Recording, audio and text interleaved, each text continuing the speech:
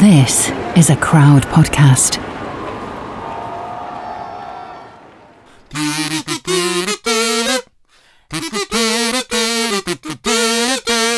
Joseph Stalin, Malenkov, Nasser, and Prokofiev, Rockefeller, Campanella, Communist Bloc, Roy Cohn, Quemperon, Toscanini. Toscanini. No, Nini. The maestro. Oh. Hello and welcome to episode 37 of We Didn't Start the Fire, the podcast that's history through a Billy Joel #1 hit. All the people, places and moments that shaped our world.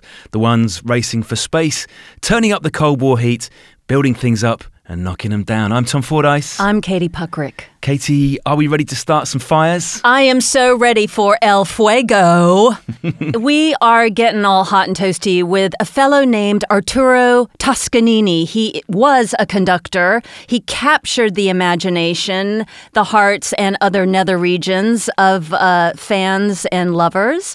And I don't really know that much more about him other than Charles Ives, who was a modernist composer of the mid-century, called him Toscanini because he was a little bitchy about him. I think there was a case of Toscanini being so popular that people started to feel like he was dominating the scene undeservedly.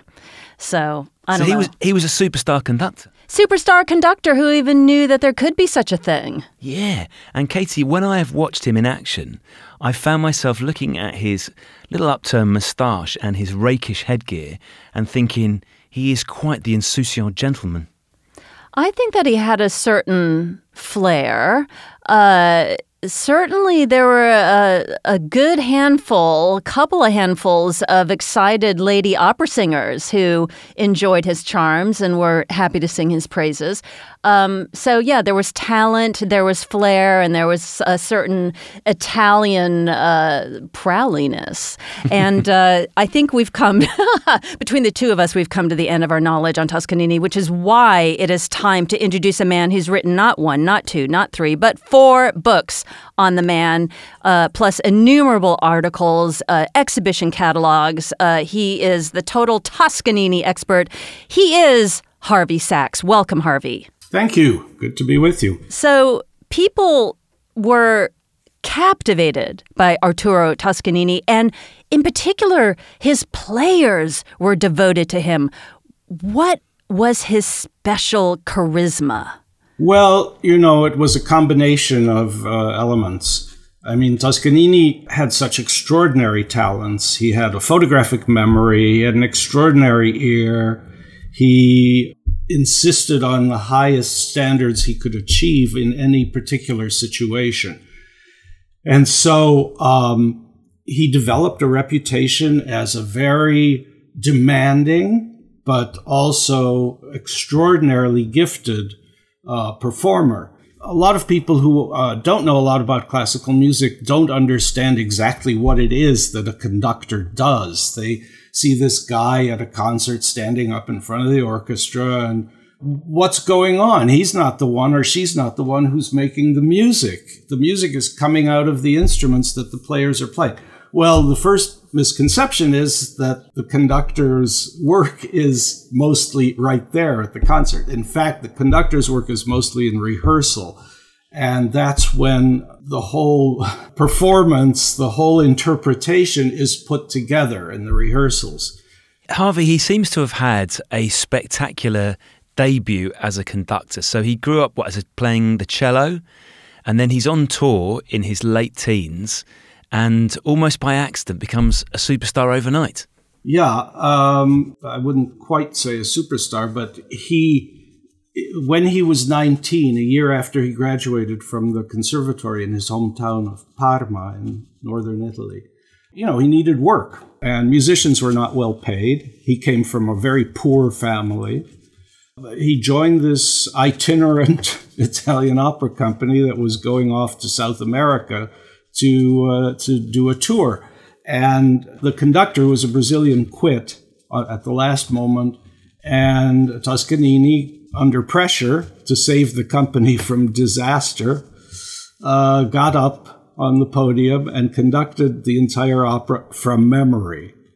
And the success was so great that they asked him to take over the rest of the tour. So he conducted 11 or 12 operas entirely by heart. I love the fact that musicians who play for him rhapsodize about him. Like people have said things like that baton was a Stradivarius in his hand. It sang. Or they talk about his hands being miraculously clear. Or that stick was our heartbeat.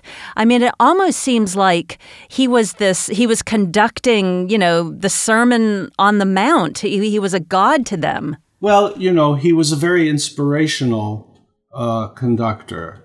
One of the reasons why orchestras loved him was that he didn't talk a lot during rehearsals. A very simple fact, but there are conductors who, talk about the birds and the bees and, the philosophy behind this phrase and that phrase. With Toscanini, you got in there. On the other hand, he insisted on excellent playing from the start. I remember talking to a former concertmaster of the Toronto Symphony, violinist who had joined the NBC Symphony, Toscanini's last orchestra after the Second World War.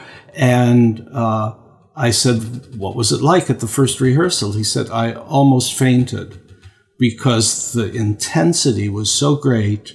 And you were expected to already have learned every note of your part. So he demanded the most of the players, and he could lose his temper, and did lose his temper frequently in a way that today would not be tolerated. They all felt that he was, first of all, as hard on himself as he was on others. Also that, he wasn't doing this for his own glory. He was doing this because he believed that this was great music and it had to be performed as well as possible.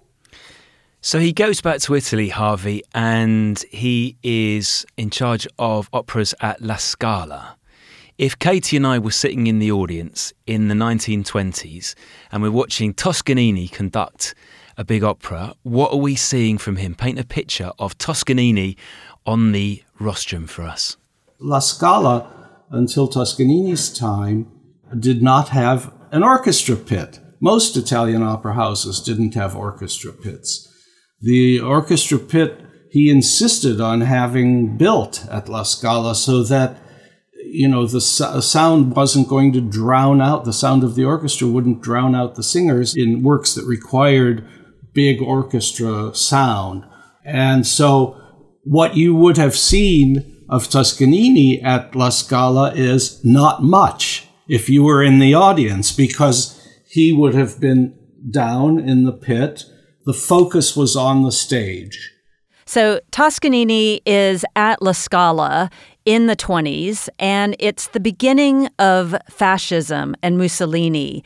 And he becomes Mr. Integrity. He takes a very strong stand against fascism. However, is it true that he ran as a fascist parliamentary candidate in Milan in 1919? Yeah, except that it wasn't really the fascist party at that point. So during the First World War, he was very supportive of the Italian army. As you may know, Italy was allied with Britain and France. And at the end of the war, although Italy had been on the winning side, there was tremendous social and political unrest in the country. The national debt was unbelievable. 600,000 Italian soldiers had been killed during the war. Soldiers came back to find themselves unemployed. And so there was this former socialist journalist named Benito Mussolini who had an almost Bolshevik-like platform. It was a very left-wing platform at the time, and Toscanini supported that and even allowed his name to be put on the slate of candidates, even though they knew from the start that this new party could not win. Mussolini wasn't interested in this or that political philosophy. I mean, he was interested, but he didn't care. He was interested in power. And so when he saw that he couldn't beat the Italian Socialist Party at its own game, he veered from the extreme left to the extreme right. And that's when Toscanini immediately left the party. And it escalates this, Harvey, as well, doesn't it? So Toscanini refuses to conduct the fascist anthem at La Scala. Mussolini, a man who likes a grudge, then has Toscanini's phone tapped, his passports confiscated. There's a quote from Toscanini, and he says, "If I were capable of killing a man, I'd kill Mussolini," which in my mind, Katie, I can see him going up to Mussolini in his black shirt and just sort of hitting him with this conductor's baton hugely ineffectively. No, I can see him scowling with his black, beady stare and screaming at him in full Toscanini fashion and flattening him that way. But he really had power, Toscanini. I mean, that's surprising to me, Harvey, that he was able to throw his weight around with somebody as fearsome as Mussolini. Well, I always say if this had been in Nazi Germany or in Stalin's Soviet Union, they would have done him in. I mean, they would have killed him, no question about it. But yes, he was in danger. There were people. One of Mussolini's chief henchmen, Roberto Farinacci, wanted to have Toscanini done in. Mussolini, don't forget, was by training and early profession a journalist. He was interested in image. It's hard to believe this today in the current state of classical music in the world, but in Toscanini's day, he was a national figure. So nothing actually happened to him. He was given a lot of hassle. He had his passport taken away twice. But he said, he made a statement to the Russian-American pianist Gabrilovich, who was married to Mark Twain's daughter, by the way, and she's the one who wrote this down, that they came to see him after he was beaten by the fascists in 1931, and he said to them, "They can kill me if they want, but until they kill me, I will say what I believe." So he was very fearless. He was very fearless. Ooh, Tom, if you don't mind, I need a moment, so it's just as well it's time for a commercial break. Hello, I'm Sam Walker. I've spent the last few months talking to this guy. I'm a hunter. It's what I do. He's called KC. Our rules of engagement are pretty simple. If we have to pull a trigger on one person, they're all gonna go. He's an American vigilante. And there is one of the biggest men I've ever seen, and he's got a knife in his hand. He rescues kidnapped children. There's no feeling in the world like putting a child back in the arms of its parents. By any means necessary. Well, it's ugly. You want me to make sure I don't hurt anybody? He scares me. And he kind of looked at me, and I said, "I swear to God," I said, "if you do anything other than what I told you to do," I said, "I'm going to kill you right here." And he might scare you. About got tears in your eyes right now just thinking about that, don't you? Download the podcast, American Vigilante. Download American Vigilante. Out now. Now.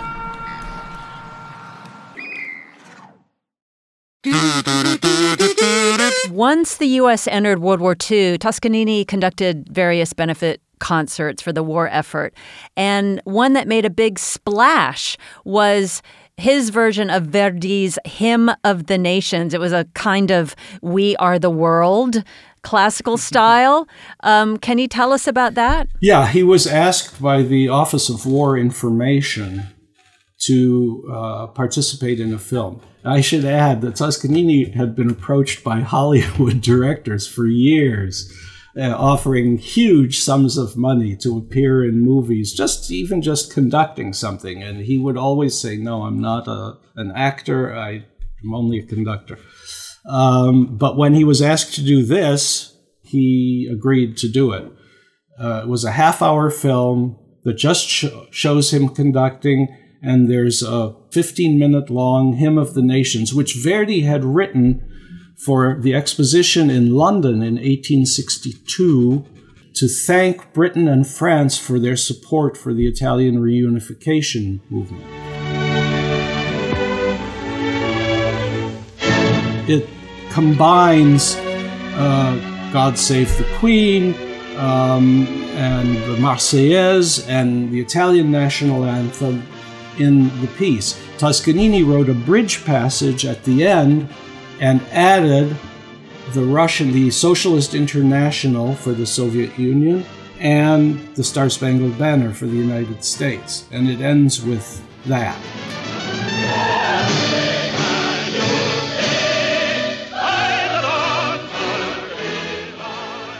Yeah, it is quite poignant. And the whole idea that if you're on the wrong side of history, your theme tune is not going to make the cut, and you're not going to be in that little mélange of melodies. But something that caught my ear is the fact that during the post-war Red Scare, the U.S. government apparently very crudely censored it and just cut the Internationale out of the film. Like, remember when we liked the Reds? They're now pinko commies and we're not interested in them anymore, so let's just get rid of them. So it was a little clumsy, was it not? An absurdity during the McCarthy period. It was they cut that 1 minute of music. You can find it on YouTube in both versions, with and without the Socialist International. Depending on what your politics are, you don't have to have any feathers ruffled. Yeah, apparently it was lost and then rediscovered in Alaska. I didn't know that. I have or had a 35 millimeter film, a copy of the original film that has the International still in it. So it was obviously made before they made the cuts. He spends quite a lot of his time in America, spends a lot of time in New York. And then he seems to enjoy himself, Harvey, with some of the people he works with. I'm thinking about Geraldine Farrar. Now, she's a singer. She's an opera singer. Katie, we've got some pictures of her in front of us, and we'll put some of these on our social media feeds. She strikes me as an opera hottie. She definitely has a gleam in her eye, as well as a song in her heart, Tom, I would have thought. Yeah, he was very much, on the one hand, a family man, devoted to his family. On the other hand, he was your sort of Latin lover type, very much so, who had numerous affairs. And yes, Geraldine Farrar, he had an affair with her, and she at one point, said either or. You leave your family and, we become an item, or it's over. And for him, that was there was never a question of leaving the family. The good side of that story is that he was so upset about what was happening was that he left the Met earlier than anticipated that spring to go back to Italy. And he took a different ship than the one he had originally been scheduled to take. The one he had been scheduled to take was the Lusitania, which was torpedoed on its last voyage. So Geraldine inadvertently saved his life by giving him the classic mistress ultimatum. Wow. So, Harvey, you have come across a huge trove of letters, many of them erotic letters to his ladies, and you wrote a book about that and obviously incorporated the letters in your more recent book. But there are just oodles of passionate love letters. I mean, this guy was raw like sushi. I noted that he was particularly frenzied by the pianist Ada Menardi.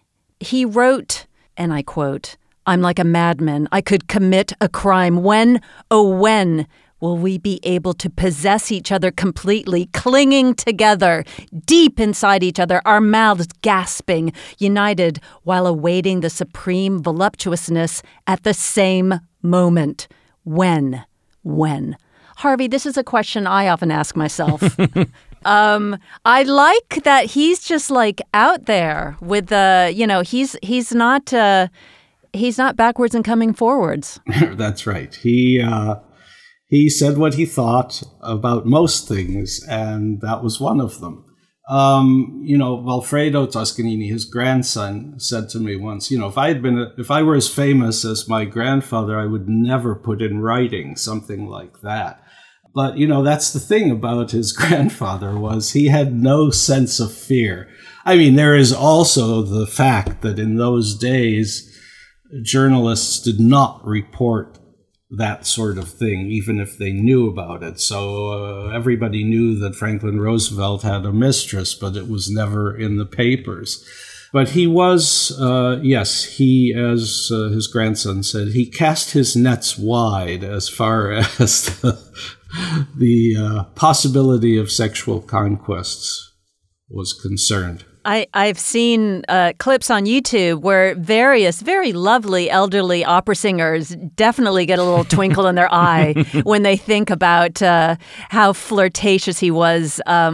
Young female singers doted on him and found him, quote, beautiful. So he definitely had a total charisma, but oh my gosh, his poor wife, Carla. I mean, how did she put up with it? I mean, I think in her younger years, it was terribly upsetting to her that when this started going on. Especially, he had an affair with a soprano named Rosina Storchio, and they actually had a child.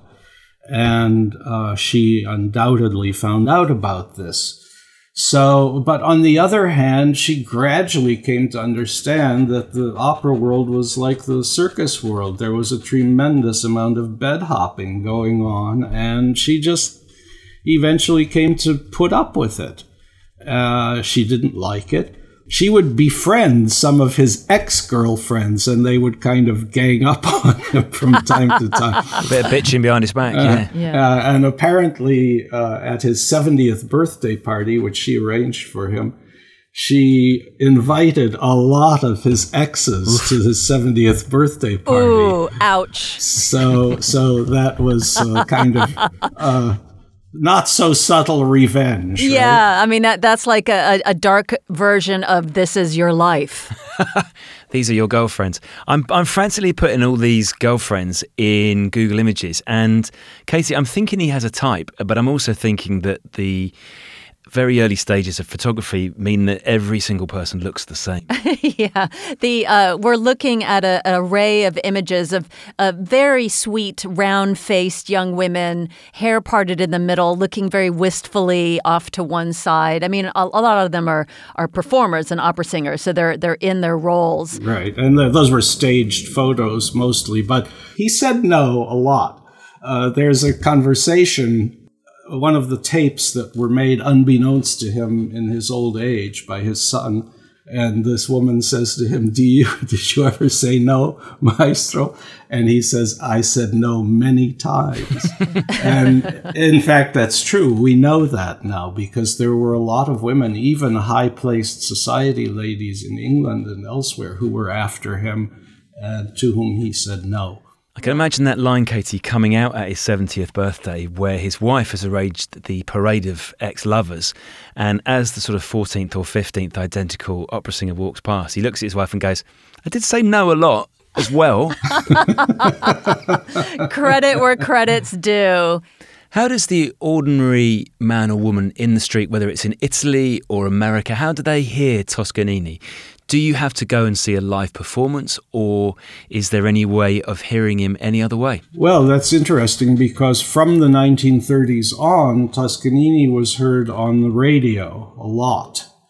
And he became a kind of popular figure in a sense.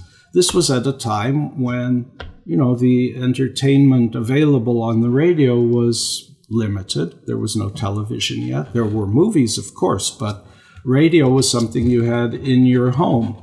Something like 7% of the entire population of the United States heard his weekly Philharmonic broadcasts. A figure like that is just about unthinkable today in the classical music world, unfortunately.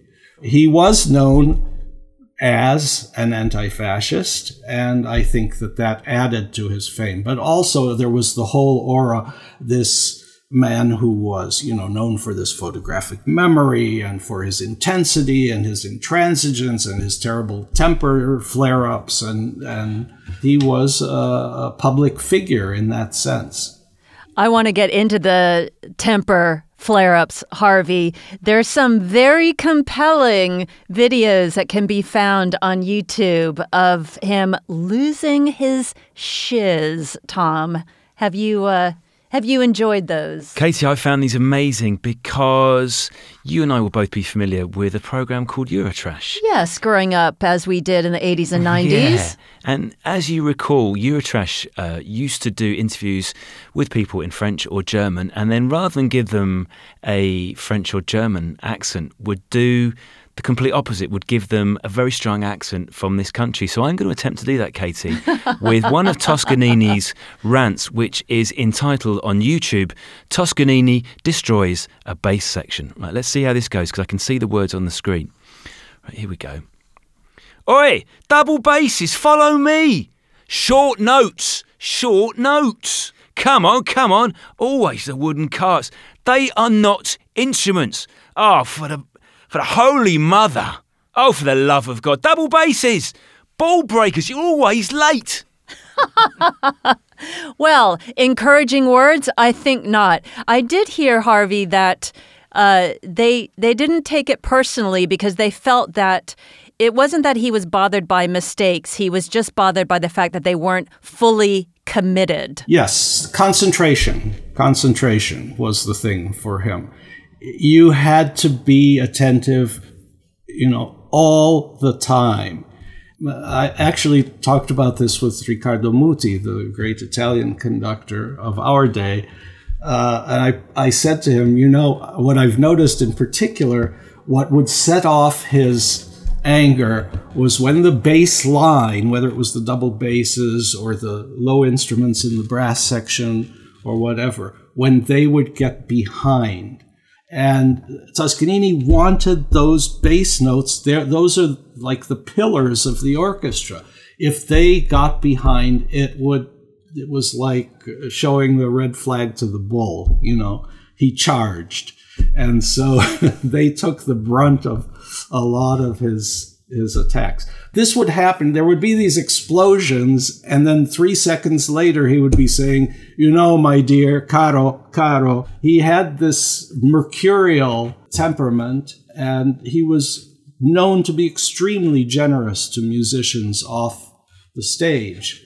And so one Italian conductor, Maestro Gavazzini, told me that in the 20s, when he had been a student in Milan, you could see towards the end of the month when payday was coming and a lot of the musicians had already used up their monthly salaries, you'd see a line of them at Toscanini's house asking for loans, in quotation marks. And Toscanini had told his wife, if they need money, you just give them what they need.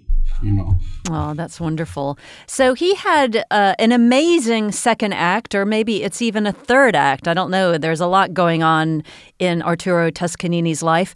When he was the first conductor of the newly formed NBC Symphony Orchestra, which was it was a radio orchestra, and then it made the transition to television. Can you tell us all about that? Yes. When he was in his late 60s, he was the conductor of the New York Philharmonic. The Philharmonic would do 4 concerts a week generally, and those were preceded by 5 rehearsals. It was a lot of hard slogging.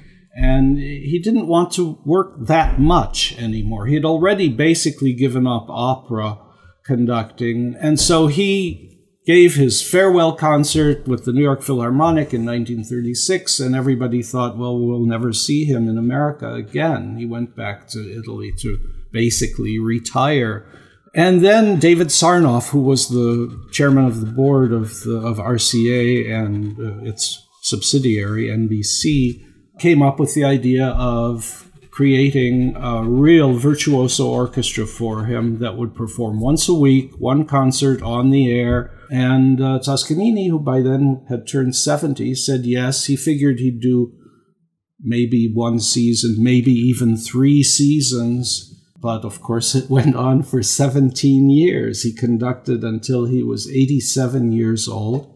And with great success, audiences heard these broadcasts across North America and then by shortwave around the world.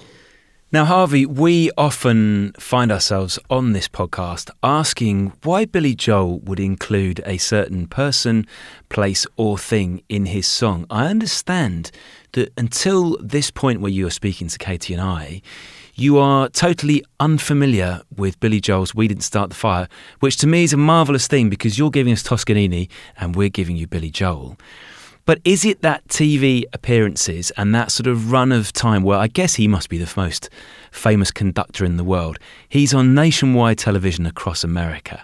Do you think it's that sort of thing that might have inspired a young pianist like Billy Joel growing up in Long Island and might have lodged Toscanini in his brain?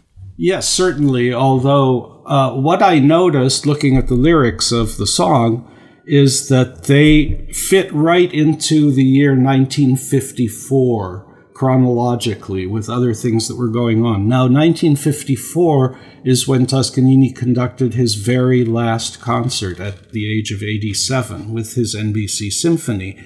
And that made the headlines because people realized, well, this is it. He's not able to go on any longer.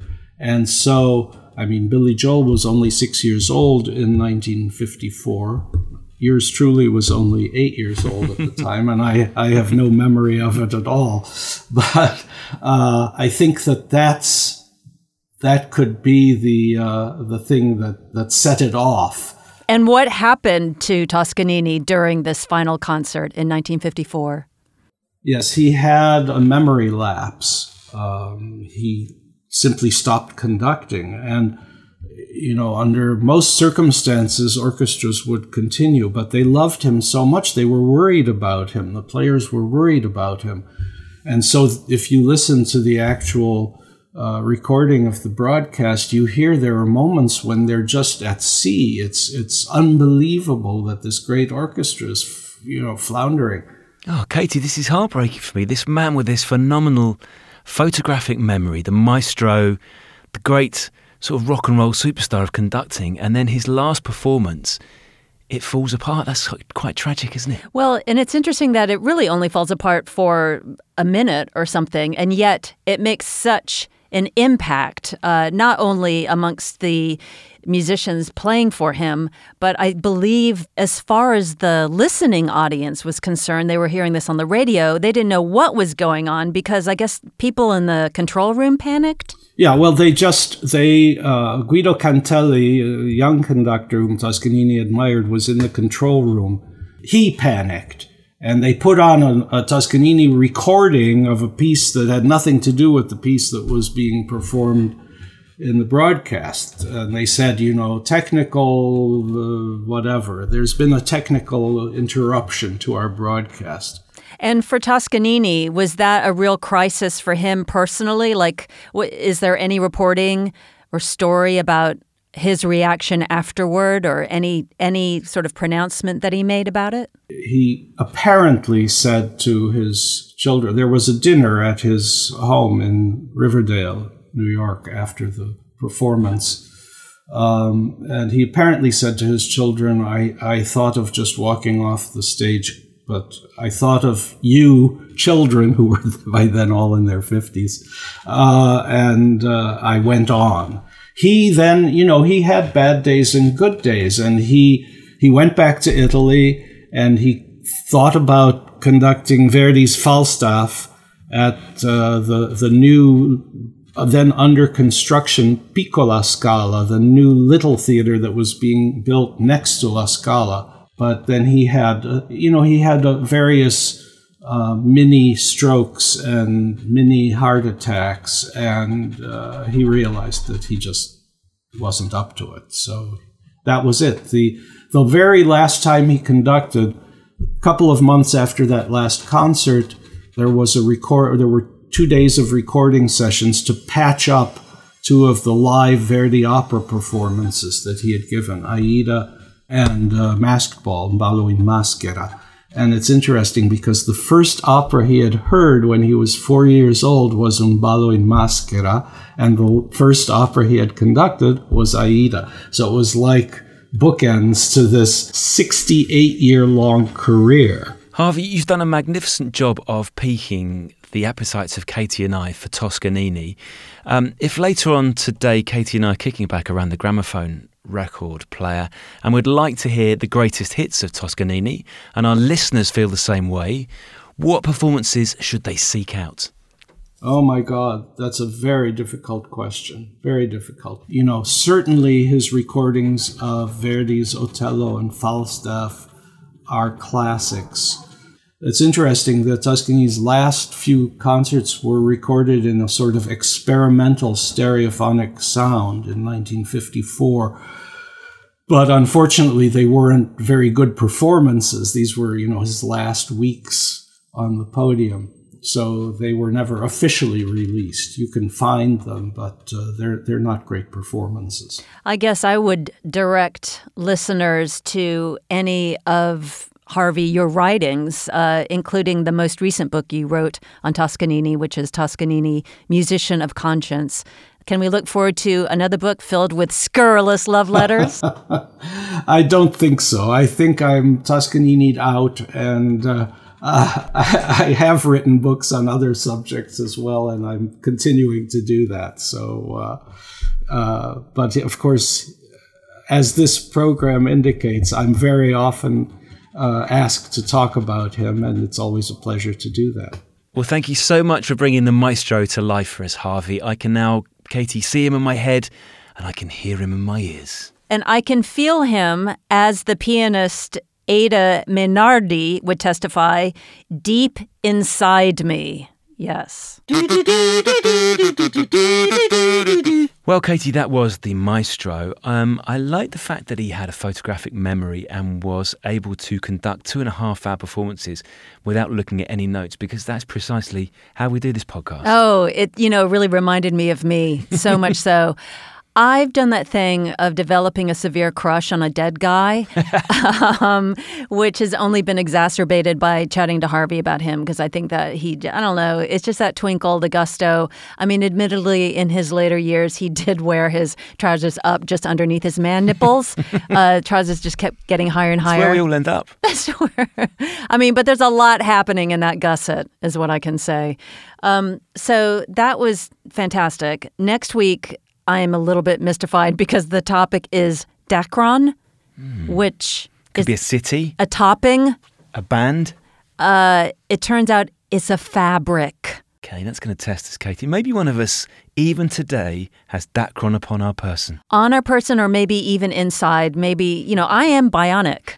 We'll go, that's going to come out in a future episode. So I'm willing to put a little bit of money on the fact that I'm partially constructed of Dacron. Well, we will find out more about Dacron next time, Katie. But in the interim, if people would like another podcast to listen to, where should we send them? We should send them to Alan Cumming's Shelves. You can join the wonderful actor Alan Cumming as he takes you through the stories of his life, through the random objects on his shelves. Yeah, and he's joined by some brilliant friends. So Ian McKellen joins him to talk about a dog collar. Cyndi Lauper helps him piece together the story of a pair of leather gloves.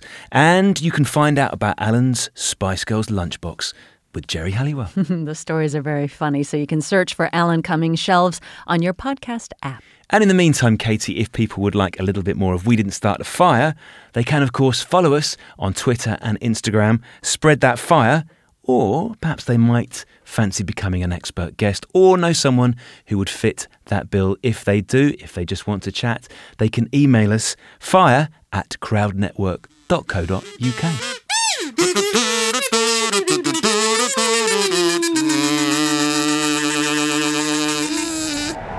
Crowd Network, a place where you belong.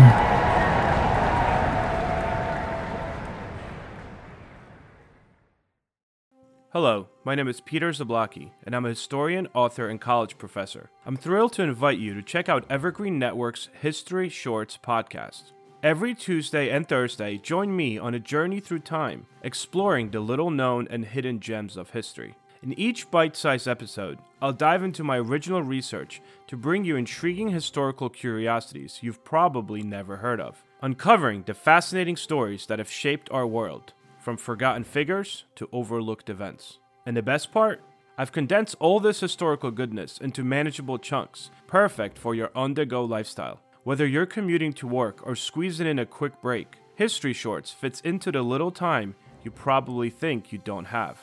Subscribe now and never miss an episode of the History Shorts podcast, available wherever you get your podcasts.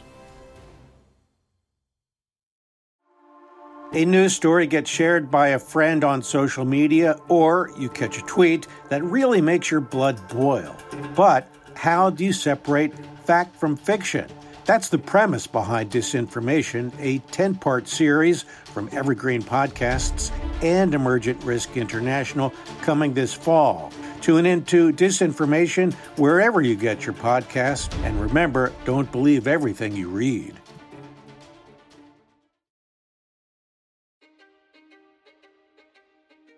History is complicated. The story of human progress is long, messy, and riddled with controversies big and small. On Conflicted, we dive headfirst into history's most infamous events and contentious figures. We try and untangle the good from the bad, the fact from the fiction, and the monsters from the misunderstood. Was Genghis Khan a murderous butcher or a civic pioneer? Did the Allied powers go too far in firebombing the German city of Dresden at the twilight of World War II? And how did the Marquis de Sade acquire such a sinister reputation? And was any of it true? These are just a few of the tough questions we wrestle with and investigate on Conflicted. So if you love history or just enjoy a good story, please join me, your host, Zach Cornwell, for a fascinating new topic each and every month. Conflicted, a history podcast, is available on Spotify, Apple, or wherever else you get your podcasts. I hope to see you soon.